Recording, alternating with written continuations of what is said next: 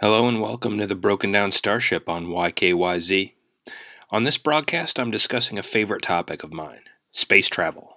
And actually, to be more specific, I'm discussing the apparent cover-up regarding space travel to the moon. That's right, folks.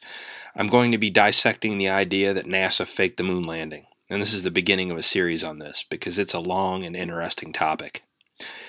First, I think I kind of want to dig into the psychology behind the myth. And this ties into plenty of other conspiracy theories as well. The idea that NASA spent years perpetuating this cover up and that hundreds, if not thousands, of people had to be involved is a symptom of a larger malaise.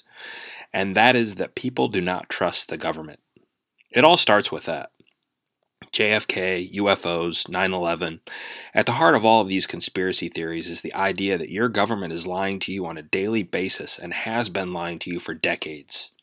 It's an alluring thought. Simply because we have so much turmoil and uncertainty in our own lives, it's easy to point the finger at a huge, faceless entity like the government and say, you're to blame, you're liars. However,